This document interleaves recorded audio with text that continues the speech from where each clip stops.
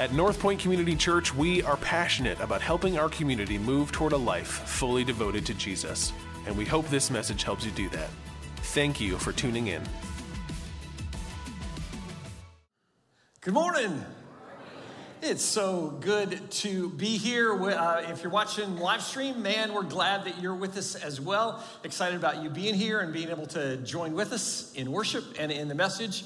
There are weeks that I come into kind of Sunday morning and think, man, I've worked on the message and I don't know how it's going to go. And it's just kind of this sense of, whatever. Today is one of those days that I really am jazzed about this message. And when you hear the message, you'll think that's a really crazy thing to be jazzed about. Except that it really is a call for us to take action in a very practical way, or in multiple practical ways. Because we've been talking about what it means to own Northpointe. We're in this series called Owning Northpointe. Ownership means lots of things for us. When we take on the mindset of an owner, things change. Our mission as a church is to help all people move towards a life fully devoted to Jesus. That's what we're about, helping people grow spiritually, helping people who don't know Jesus come to know him. That's who we are as a church. Our vision is that everybody who owns Northpointe, everybody who calls Northpointe home, would see Jesus working in their life, and that they would be sharing that with the people in their sphere of influence, in their world, because people need hope. They need to know that Jesus is working today in their lives. So this message, this series of message has really all been about trying to help paint the picture of what it means to own Northpointe. The first week, we kind of set the foundation, and we talked about the church from a big picture perspective from Scripture, that the church is not a building. This is not the church. This is the church. The church is the Greek word is ecclesia. It's the gathering, the assembly of the saints. It's people who are serious about following Jesus coming together to worship, to encourage each other. We talked about the fact that there is a universal church, one church that exists through time, since the time of Jesus, and there are local gatherings, local bodies of believers. Northpointe is one of those local gatherings of people who are serious about following Jesus. We talked about the fact that in Scripture, in 1 Corinthians 12, it talks about the church being the body of Christ, that we're connected to each other, and that no one is unimportant. There is no appendix in the body of Christ, we talked about last week. This sense that we're only as strong as our weakest link, and that we need to encourage each other. We need to be engaged with each other so that the body can function the way that the body was designed. Last week, I hope the takeaway from that was the church can't be the church without one anothering one another. That was the phrase we talked about in my life group. The church can't be the church without one anothering one another, because in Scripture, 59 times, it says something one another, love one another, be kind to one another, encourage one another, build each other up. We can't be the church unless we're involved in each other's lives in that kind of way. The church can't be the church without one anothering one another. And that as a member of the body of Christ, we have to be more than comfortable. It's great to come in and find comfort when we gather on Sunday mornings, but we've got to be more than comfortable. It's often my prayer that God would comfort the afflicted when we come together, and that he would afflict the comfortable. Because if we just stay comfortable, we can't be what God has called us to be. There's a picture, we looked last week at the end of Acts chapter 2, where it describes the church in the first century. It says that they were devoted to the apostles' doctrine, to prayer, to fellowship, to the Lord's Supper, that those were the components of the church. I want to start today and just kind of expand that picture for you. So if you got your Bibles, take them out and turn to Acts chapter 4. And this is another picture of what the church looked like as it was growing. Acts chapter 4, beginning in verse 32, it says this: all the believers were in one heart and mind. No one claimed that any of their possessions was their own, but they shared everything they had. With great power, the apostles continued to testify to the resurrection of Jesus. That was at the center of the church. God's grace was so powerfully at work in them all that there were no needy persons among them. From time to time, those who owned land or houses sold them, brought the money from the sales, laid it at the apostles' feet, and it was distributed to everybody who had need. Do you have this sense of what was going on in the church in the first century? They were so engaged in each other's lives. They cared about each other so much that they were willing to sacrifice, do whatever it took. But they did that because they were involved in each other's lives. God was working, and the resurrection of Jesus was at the heart of that. That was what brought them together. What was the result when, I don't know if you've ever done this before, but when you look through the book of Acts, at the description of the church through the book of Acts, what did it look like for them engaged in each other's lives? What was the impact that it had? Take a look on screen or in the app notes. If you want to follow through, we're gonna do a drone buzz of the book of Acts right now, okay? Acts 1:8, Jesus says this: you will receive power when the Holy Spirit comes on you. You'll be my witnesses in Jerusalem, in Judea, Samaria, the ends of the earth. Jesus is getting ready to ascend into heaven, and he says to his disciples, here is your call. Here's your mission. You're going to be my disciples. You're going to be my witnesses here where you are, and then in concentric circles that expand. I'm going to be with you no matter where you go. Acts 2:41 says, those who accepted the message, the message that was preached on the day of Pentecost were baptized. About 3,000 were added to their number that day. Acts 2:47, the Lord added to their number daily those who were being saved. Acts 4:4, many who heard the message believed, so the number of men who believed grew to about 5,000. Acts 5:42, day after day in the temple courts and from house to house, they never stopped teaching and proclaiming the good news that Jesus is the Messiah. It wasn't a Sunday morning thing for the church at all. It was happening on a constant basis, and God was bringing people into the fellowship, into that gathering on a daily basis. Acts 6:1, as the believers rapidly multiplied, there's the picture. There were problems that come with growing numbers. Acts 6:7, the word, they took care of the problems, and it says, so the word of God spread. The number of disciples in Jerusalem increased rapidly. The numbers increased rapidly, and a large number of priests, even Jewish priests, became obedient to the faith. Acts 8:4, those who had been scattered because of persecution grew in Acts 7 after Stephen was martyred. After they killed Stephen, the believers scattered, and that persecution drove disciples all over the place. Those who had been scattered preached the word wherever they went. Acts 9:31. The church then had peace throughout Judea, Galilee, and Samaria. It became stronger as the believers lived in the fear of the Lord.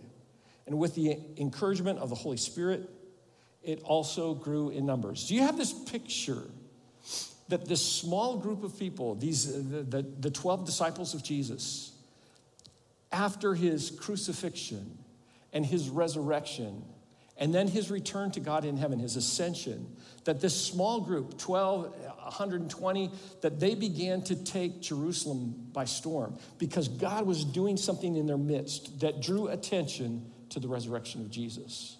And as people encountered that, the church just began to grow and grow and grow. It was small at first, 3,000's big, but then it was just kind of gradual until it began to just multiply and multiply. Today, I want to talk specifically about what it means to be a part of Northpointe, what it means to own Northpointe. I talked in the message 2 weeks ago about how important it is to determine the relationship. That whole idea that it comes a time where you say, am I in or am I out? Am I on the fringe or am I really a core part of this body of believers? And that's the challenge that's there for us today. Is this your church? Is this where you're committed to grow as a disciple of Jesus? Do you have a sense of calling to this group of people that comes from the Holy Spirit? Is your heart here? Or is this just a place that you come? The challenge is, as disciples of Jesus, if we're to be a part of the church, that God has called to be his people, we've got to dig in. A year and a half ago, somewhere in there, I bit the bullet after an invitation from my son, and I joined Robinhood. Anybody, Robinhood investors? It's an app that you can buy stock with. Okay, I thought, I'm going to try this and see what happens. So I have some stock. There are two kinds of stockholders, right? Any of you who own stock. There are stockholders who invest their money, they watch to see if it grows, they get the dividends, they determine when they're going to buy it or sell it, that kind of stuff. But when it comes time for the company to communicate with the stockholders, they see the perspective and it goes in the trash, or they delete that email. They don't pay any attention to it at all. They don't care about who the directors are, any of that stuff. They just simply care about the money that they've put in and whether they're going to be able to get that money out. There's a different kind of a stockholder, and that's a stockholder who works for the company that they own stock in, that they're a shareholder in that company. Because for them, their success as an employee benefits the company, and the company's success benefits them. Those are the people who attend the stockholder meetings, right? They're the ones who say, I know this is the person I want on the board of directors, and this is the person that I don't want on the board of directors. They are fully invested because they own the company. So, I don't have stock in Northpointe, right? Well, I do have, my brain's, we don't have stock in Northpointe that you can invest in that way, but we are hopefully all stockholders here. The question is, what kind are we? Do we just base our participation, our involvement on what we get out of it and whether we can get something out of it? Or do we dive in and own it? One of the speakers at the Global Leadership Summit this year was a guy named Richard Montanez. He was a lot of fun to listen to.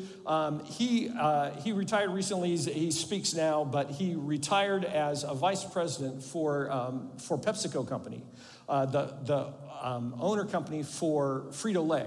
He started as a custodian at Frito-Lay. And as a custodian at Frito-Lay, he's trying to feed his family. And 25, 30 years ago, Frito-Lay went through a period that they struggled as a company. And his hours kept getting cut. So he began to work in the factory, not just as a custodian, but he would ask people to show him how to work the machines. And he would cover their shifts so that he could get more hours and continue to work. The CEO of Frito-Lay sent a message to every employee the CEO of PepsiCo sent a message to every employee in Frito-Lay and PepsiCo and said, here's what I want you to do. I want you to act like an owner. I want you to think like an owner, because we've got to get through this time, and in order for that to happen, you've got to think like an owner. And Richard Montanez, a janitor, began to develop product that could be sold through Frito-Lay. Richard Montanez is credited, he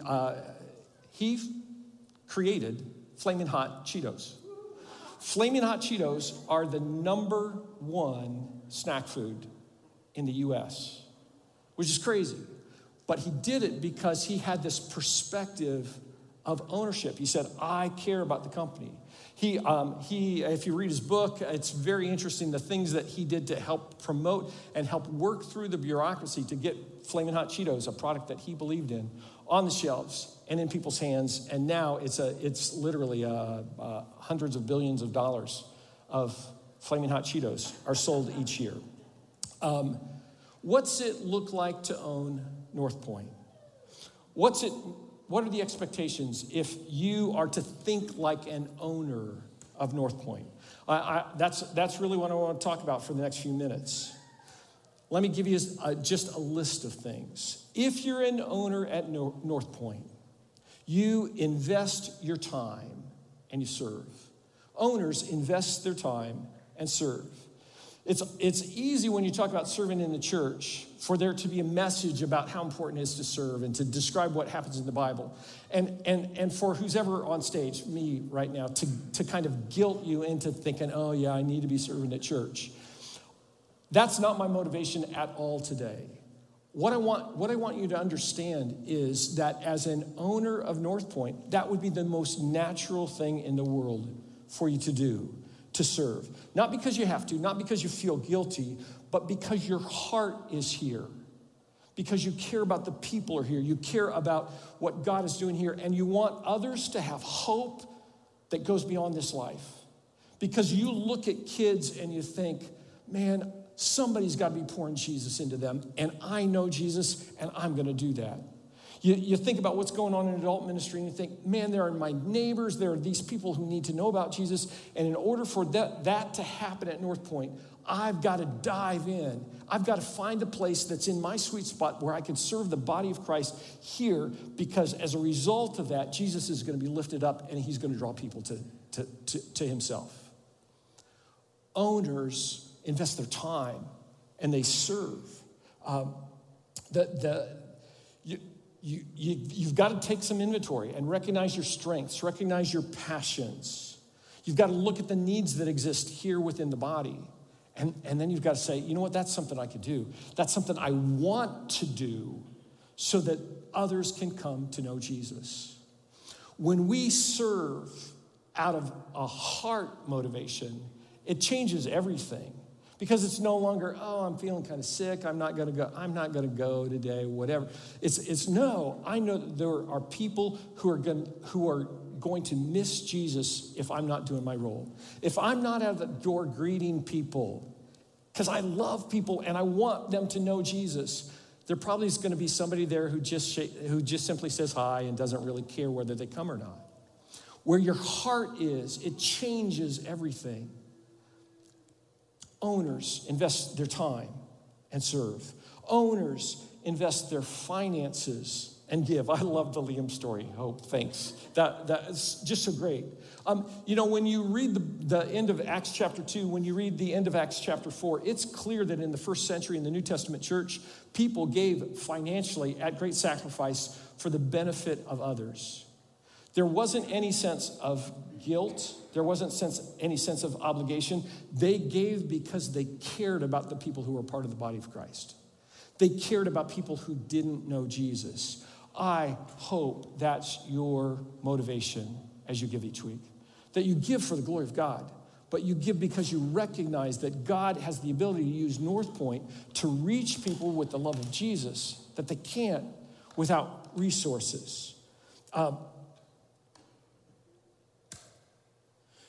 When you're an owner, you sacrifice things that others are spending their money on so that you can give to things that matter more to you, to matters of eternal significance. Eternity matters to followers of Jesus. Northpointe matters to you, I hope. And I hope that you give out of that sense of love for the church, but love for eternity, and a desire to make a difference. If I'm a NASCAR fan, and so we're clear, I'm not, okay? But if I were a NASCAR fan, right, I would figure out a way at some point in time to squirrel away enough money so that I could go to Daytona, or I could go to Talladega and watch the race. I would have the NASCAR gear that I would wear because I was a NASCAR fan. That was something I cared about. If I love Broadway shows, and I do, you figure out a way to be able to buy tickets to go to Wharton or to set aside time that you can save the money and that you can go to New York City and watch shows on Broadway. Because where our heart is, the things that we love, we will follow through on. We'll figure out a way to put money towards those things. If you love Northpointe, if you're an owner at Northpointe, you're not going to be satisfied with giving financial leftovers to the kingdom. Whatever is in my wallet, that's what I'm going to give today. Because if this is where your heart is, you will sacrifice, you'll do what you can to give so that the kingdom can go forward. You're not going to be satisfied with giving the same amount year after year after year after year, knowing that your income continues to grow, knowing that cost of living increases each year. You're going to regularly be asking, God, how can I give more so that my church can bring light to a dark world? That's the call. Over the last several years, our eldership developed a list of things to say, you know what, if we had unlimited financial resources, what would we do? You know, if somebody dropped $1 million on us or 10 million, what would we do as a church with that money? Some of the things that we've talked about are practical kinds of things around the building that need to be done. We have 3 different colors paint on the outside of the church. You know, it'd be nice to have that be one color. It'd be great to have new carpet and paint and all that kind of stuff. It would be really, really great to have a restroom in the children's wing for the preschool kids so that they didn't have to carry those kids or walk them. There's some practical things like that are facility related. There are other things that are designed specifically to impact the community that we've talked about. Maybe we could pay off medical debt again in a fresh way several years later. Maybe we could expand the partnerships that we have with places like the Y to impact the community in a greater way. Maybe we could develop an after-school ministry for kids in North Lansing if we had the resources. We've talked about if we had those resources, what we could do to fully fund additional church plant partnerships in the poorest parts of the world in partnership with Compassion International and Stadia. We've done that in San Lorenzo, outside San Lorenzo, Ecuador, one church. Wouldn't it be cool if we could do one of those a year or multiple of those every year? We've talked about planting churches here in the U.S. and furthering partnerships to help renew and restore and revitalize churches that are dying right now because they don't have the resources. We would love to be able to fully fund, to be the singular support for a missionary in another part of the world, that we would be their source of support. They would be a staff member that would be in some other place. Owning Northpointe says, you know what, I'm in financially to let the mission of the church, helping all people move towards a life fully devoted to Jesus, to seeing that as come to reality.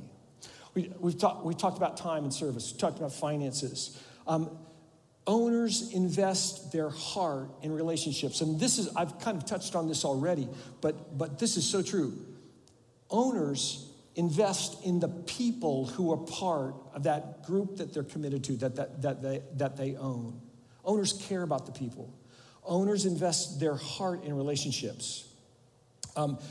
If you're an owner here at Northpointe, you're going to find people here who can help you grow in your walk with Jesus. Disciple-making relationships. You're going to have people that you're feeding into and people that are feeding into you. You're going to be part of a life group, a small group of people where you can encourage each other and where you can find accountability, where you can have people walk with you through the everyday stuff of life. Owners invest their hearts in relationships. Relationships are so important. You know, it's been almost 7.5 years since I came to Northpointe. That's hard to kind of comprehend. 7 years. And when I got here, one of the things that was the most difficult for me when I got up to preach those first few times, it was like I looked out and I didn't know a soul. I didn't know anybody. I'd come from Ohio, right? You know, I didn't know anybody. And it was hard because how do I sense what God is calling me to share from his word to people that I don't know? I don't know their story. I don't know how Jesus has worked in their life.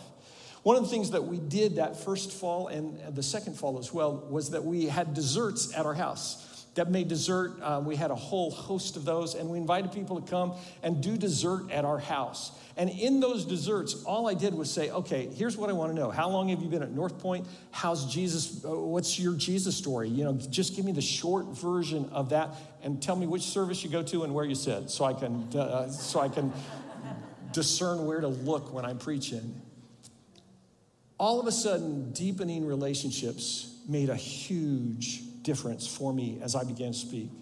Let me say this. We've got tons of new people, lots and lots of new people who are here and a part of Northpointe. And I want to invite you again to dessert at our house. We've got about 10 nights this fall that we've set aside times. We can have groups of up to, 10 or 12 or whatever. You can follow the link in the app or on the website and do that. We would love to have you come, just so we could get to know each other better. Because My heart is here. I want to know what God is doing in your life. If you came to Dessert 7 years ago, you're allowed to come again. You don't have to. But if you've never been to our house, we would really, really love to have you come and be a part of that. What's it mean to own Northpointe? You're serving together. You're financially invested. You're building relationships. Owners also make the gatherings a priority.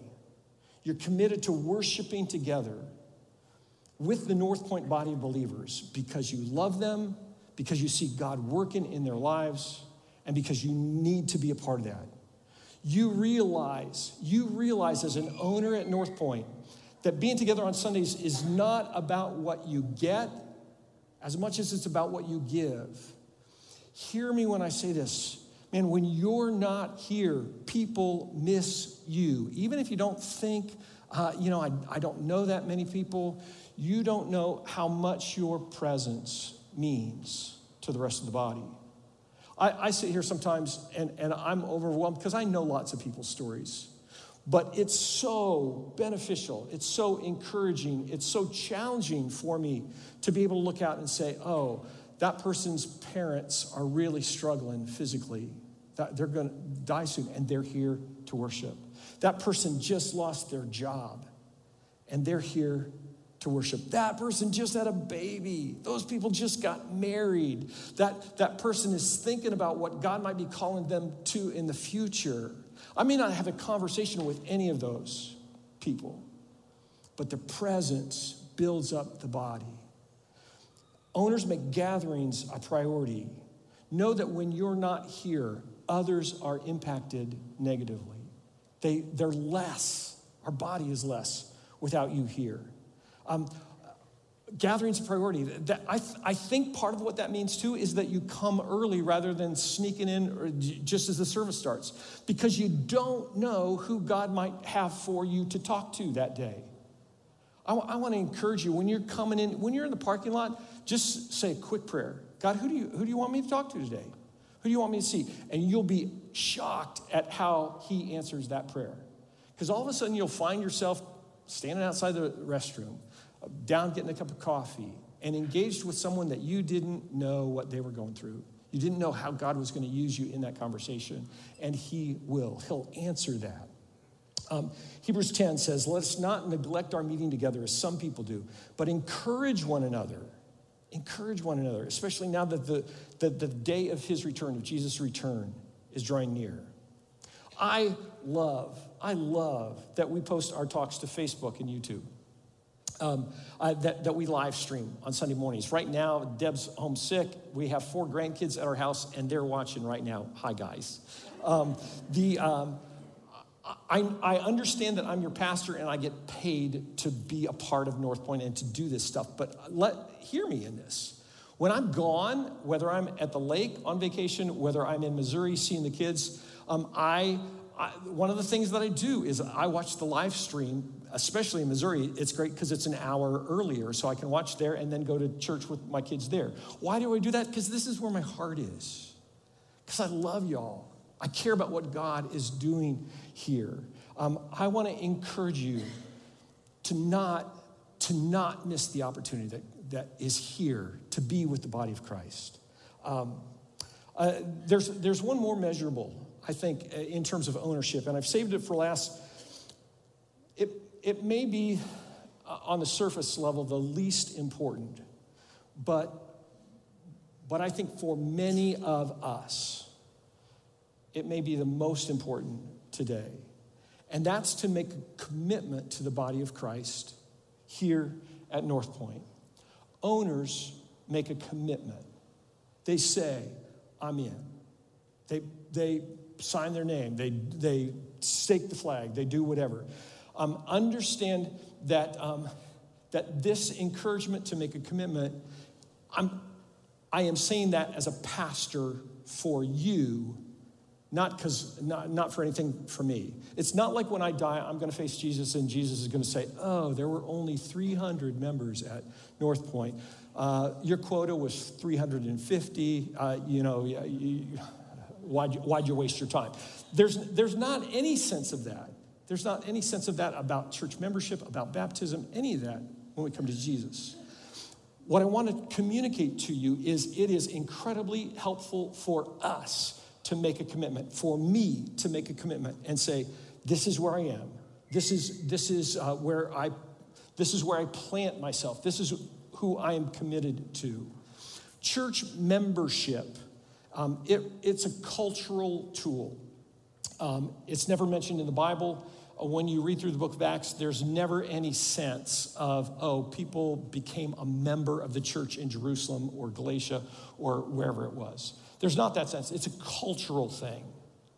But clearly, as I talked about a couple of weeks ago, when you commit to a local body, you've already committed to the body of Christ universal. You've already gone through the process of believing who Jesus is, placing your faith in him, confessing your sins. You've confessed Jesus as Lord. You've repented. You've changed the way that you've lived. You've been baptized. You've taken that step. You've done all that stuff. That all happened in the first century. And those things defined who were members of the church in Jerusalem. Culturally, as we've gotten buildings and that kind of stuff, we have created this thing called church membership. And we did it historically because there's benefit in saying, this is where I am. This is where I belong. This is where I'm going to plant myself. This is where I'm going to be accountable, and this is where I'm going to invest myself in all those other things that I've talked about. Making a commitment matters. When you plant a flag in the ground and say, this is my church, these are my people, we're walking towards Jesus together, it helps you. It helps you. It establishes a priority in your mind. It clarifies what and who you value. Marriage is different than dating or than living together. Why? Because of a commitment. Signing a contract to buy a house is different than looking at a home on realtor.com or going to an open house. Taking a vow to serve and protect is different than stepping in to break up a fight or talking patriotism. How do you take that commitment? How do you make that commitment? How do you become a member of Northpointe? The first thing that you've got to do is make sure that you're a member of the church as a whole, the church universal. Those things that I've just talked about in terms of having the right kind of relationship with Jesus, following through on those things. Repentance, confession, baptism, belief, faith, all of those things that Scripture talks about, that you've done that. And then we've got a membership application. There's a link in the app notes. There's a link on the website. All you do is fill that out. That seems so trite and so small, and it seems like, Rick, why do I need to do that? Here's what I'm telling you. When you do that, it changes something in your mind. It changes the way that you approach the church. And I would encourage you to take that step. Maybe you're not there yet. Maybe you're just kind of working through things. Maybe you're still trying to figure it out. That's okay. There's some great next steps. One next step is on the second Sunday of each month to meet the staff. That's an easy first step to just try and figure out, is this a place where I want to plug in? Is this a place I want to be my church? Another next step that's a little bit more than that is what we call Northpointe 101. It's a 3-week group that meets together that talks about the history of the church, talks about some doctrine, some theology, that kind of stuff, answers lots of questions, and that's another next step that you can take. Don't miss this. Owners have the ears of the staff and the leadership at a level that non-owners don't have.